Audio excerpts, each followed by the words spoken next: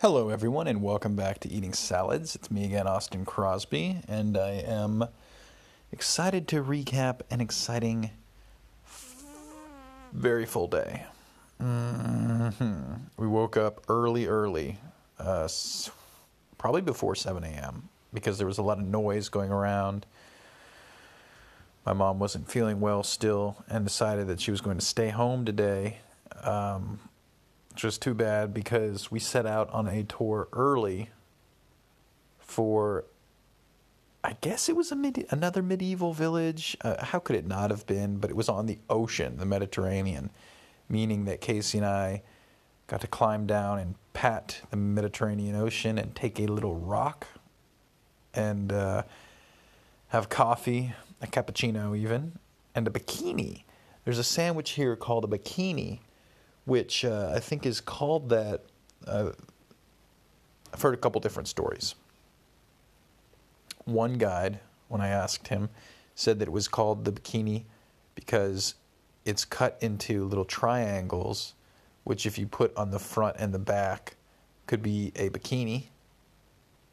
The other guide told me that there was a famous nightclub that created it, I think in the 70s, a discotheque, called it the bikini, and it just stuck. But both of those could be true. They don't have to be exclusive.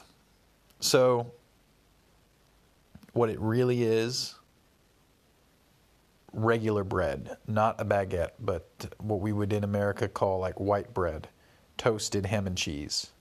That's a bikini. I'd seen a picture at one day that made me think it might have sardines and olives and anchovies, that kind of stuff on there.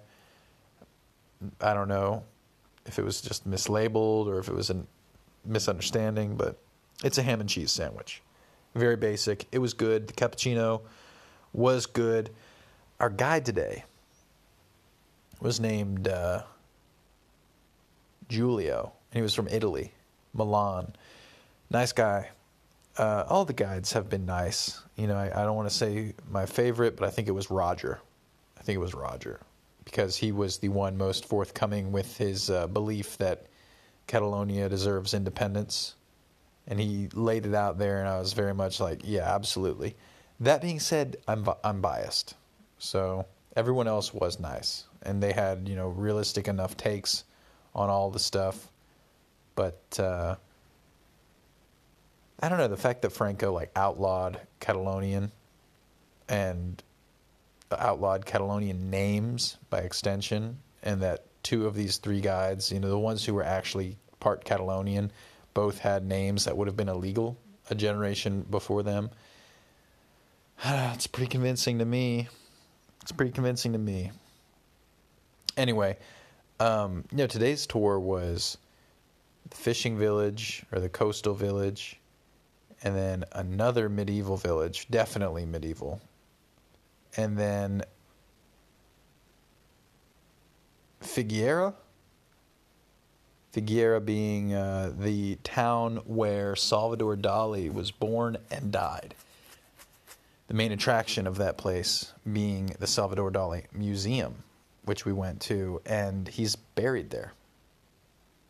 So, kind of went to Salvador Dali's tomb. Literally did. I was standing over his body, sitting next to his body, presumably behind some stone.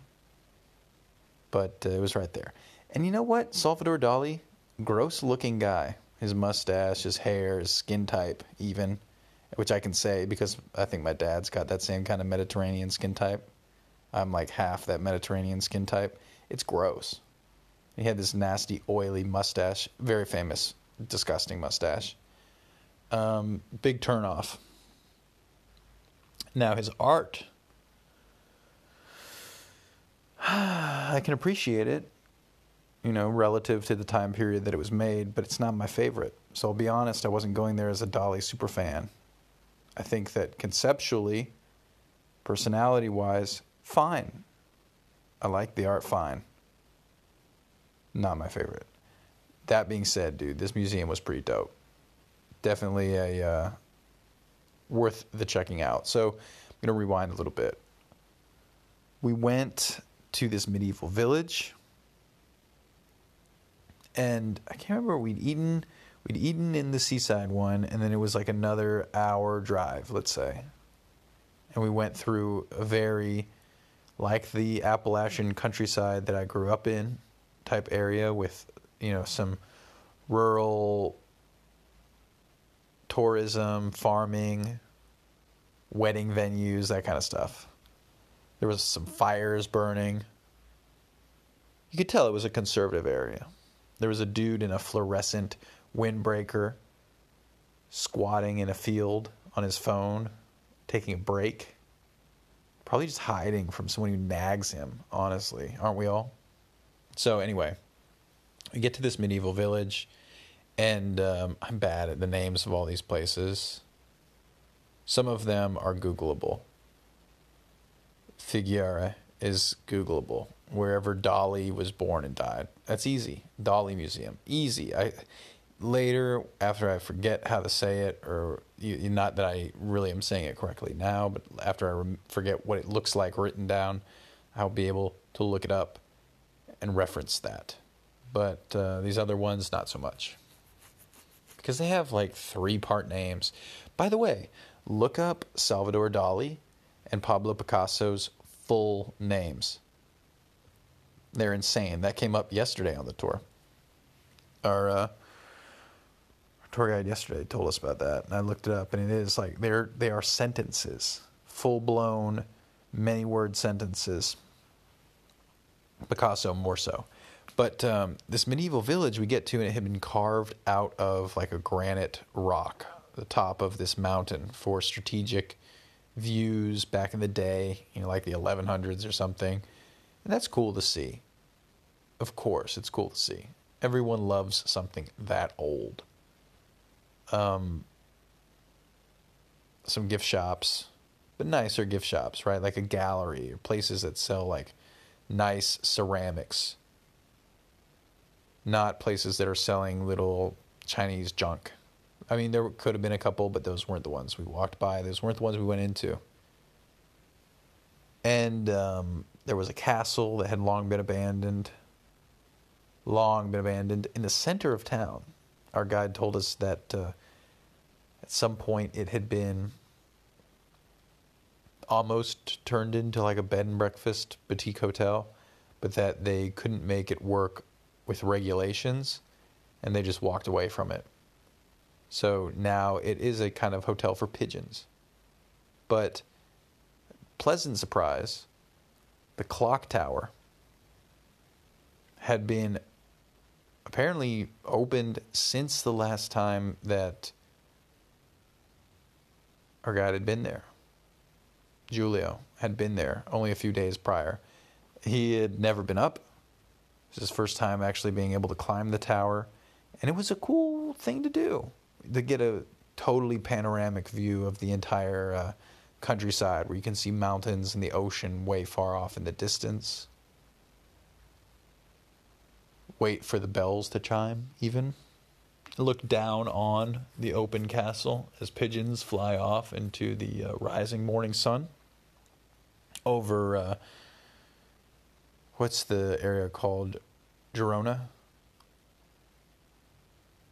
And you see all of the Catalonian independence flags, the Republic flags waving in the distance, the yellow ribbons, which are to sympathize with and ask for amnesty for the political prisoners taken after the vote for independence in 2017. So apparently about 100 political prisoners that Spain has taken and will not release. That's something that I think is wrong. Basically, if you're ever calling someone a political prisoner, I don't know, if you've taken a political prisoner, you're in the wrong. You're not very self-aware to be taking political prisoners, that's all. So, yeah, it was cool to see the tower. Then we got down and we continued on to the final location where we had lunch. Dude, there was a little dog, a couple little dogs, a Jack Russell Terrier biting at a fountain, a very regal black spaniel lapping up Coca-Cola from next to us, spilt on the ground. Its owners were furious that it was drinking the Coca-Cola. I remarked, "Oh no, now you got your dog addicted to Coke." And they laughed and walked away. They understood enough English to know that was funny. And it might have been French, because we were within 10 miles, apparently, of the French border. You could almost smell it. So we had sushi, by the way, at that meal. I had a fukimaki, which had strawberry in it. Casey had ramen that came very late to the table, enough so that we had to ask multiple times. And my dad actually went to the restroom. We'd all finished our meals. My dad went to the restroom. Casey still had not been served, and he made he made a fuss inside. And then her meal came out, and there was a quail egg shell left in it, but there was no quail egg actually as part of the ramen, which was curious, but it was good. I had a little bit of it when she was done, so we'd all shared, Oh, cool thing here, lunch, for whatever reason, is the bigger meal. Anthropologically, I don't know what about certain cultures, certain regions, makes their lunch or their dinner the primary meal. And I wonder if America, because it's a mixing pot, maybe had certain cultures think both lunch and dinner, tampoco or tambien, were both, the main meals, and that's why America got obese. Except for also Coca-Cola, which I guess will play a big part in today's episode. Coca-Cola, that is. But they take their sweet time. It was, someone goes, okay, our guide would leave us, he'd go move the car or sit in the van or whatever. You'd invite him, hey, come eat with us, and he would just disappear. 2 hours, he'd say, and then you're like, wow, that's too much time. It's too much time. But turns out it's not. They're going to be really slow with it. So, good lunch. I kept seeing people smoking cigarettes, sexy young Spanish women, presumably Spanish women in stylish clothes, smoking cigarettes, wearing cool glasses. And I would be like, man, I want a cigarette. I want to be like that. And so I went looking for a tabaceria, and I did buy myself a pack of Marlboros. And unlike the pack of Marlboros that I bought for really the same reason in London, these ones still had their red triangle logo, their iconic logo. But they both, this one as well, had a picture, I guess indicative of the EU, that a young boy mourning his mother's grave, presumably because she smoked. And I got a pack of matches to go with them, and stood and smoked a cigarette before we met back with our driver, and then went into the Dali Museum. And the Dali Museum was pretty cool. It had been a theater destroyed in the Spanish Civil War that Franco, or the local mayor, whoever he dealt with, the fascists, decided to allow Dali to turn into, while he was still alive, a museum dedicated to himself. And for years, until his death, he worked on it, just sending the bills to the Spanish government, because apparently he was pretty sympathetic to the fascists, as they were to him. And yeah, it was a cool place, though, either way. There was a little bit of that old theater character, burnt timbers sticking out of the atrium. But he'd covered the whole thing in red and yellow, like the Catalan flag. The yellow being buns, like bread, to show plenty, I suppose. And then there were big eggs on the top of it to show, like, not prosperity, but fertility maybe, or something like that. So you go in, and there's a old Cadillac with a monolith of tires. On top of the monolith is perched a yellow fishing boat with tear raindrops falling down from it. And if you put a quarter into a machine, it would open an umbrella above the rain boat, and then inside of the Cadillac, it would rain on the passengers, which were mannequins of a soldier and a couple in the back seat with their chests opened. It was pretty cool. Inside, there were giant canvases and works from all periods of Dali's life. Little works, big works, statues, paintings, drawings, prints, needlework.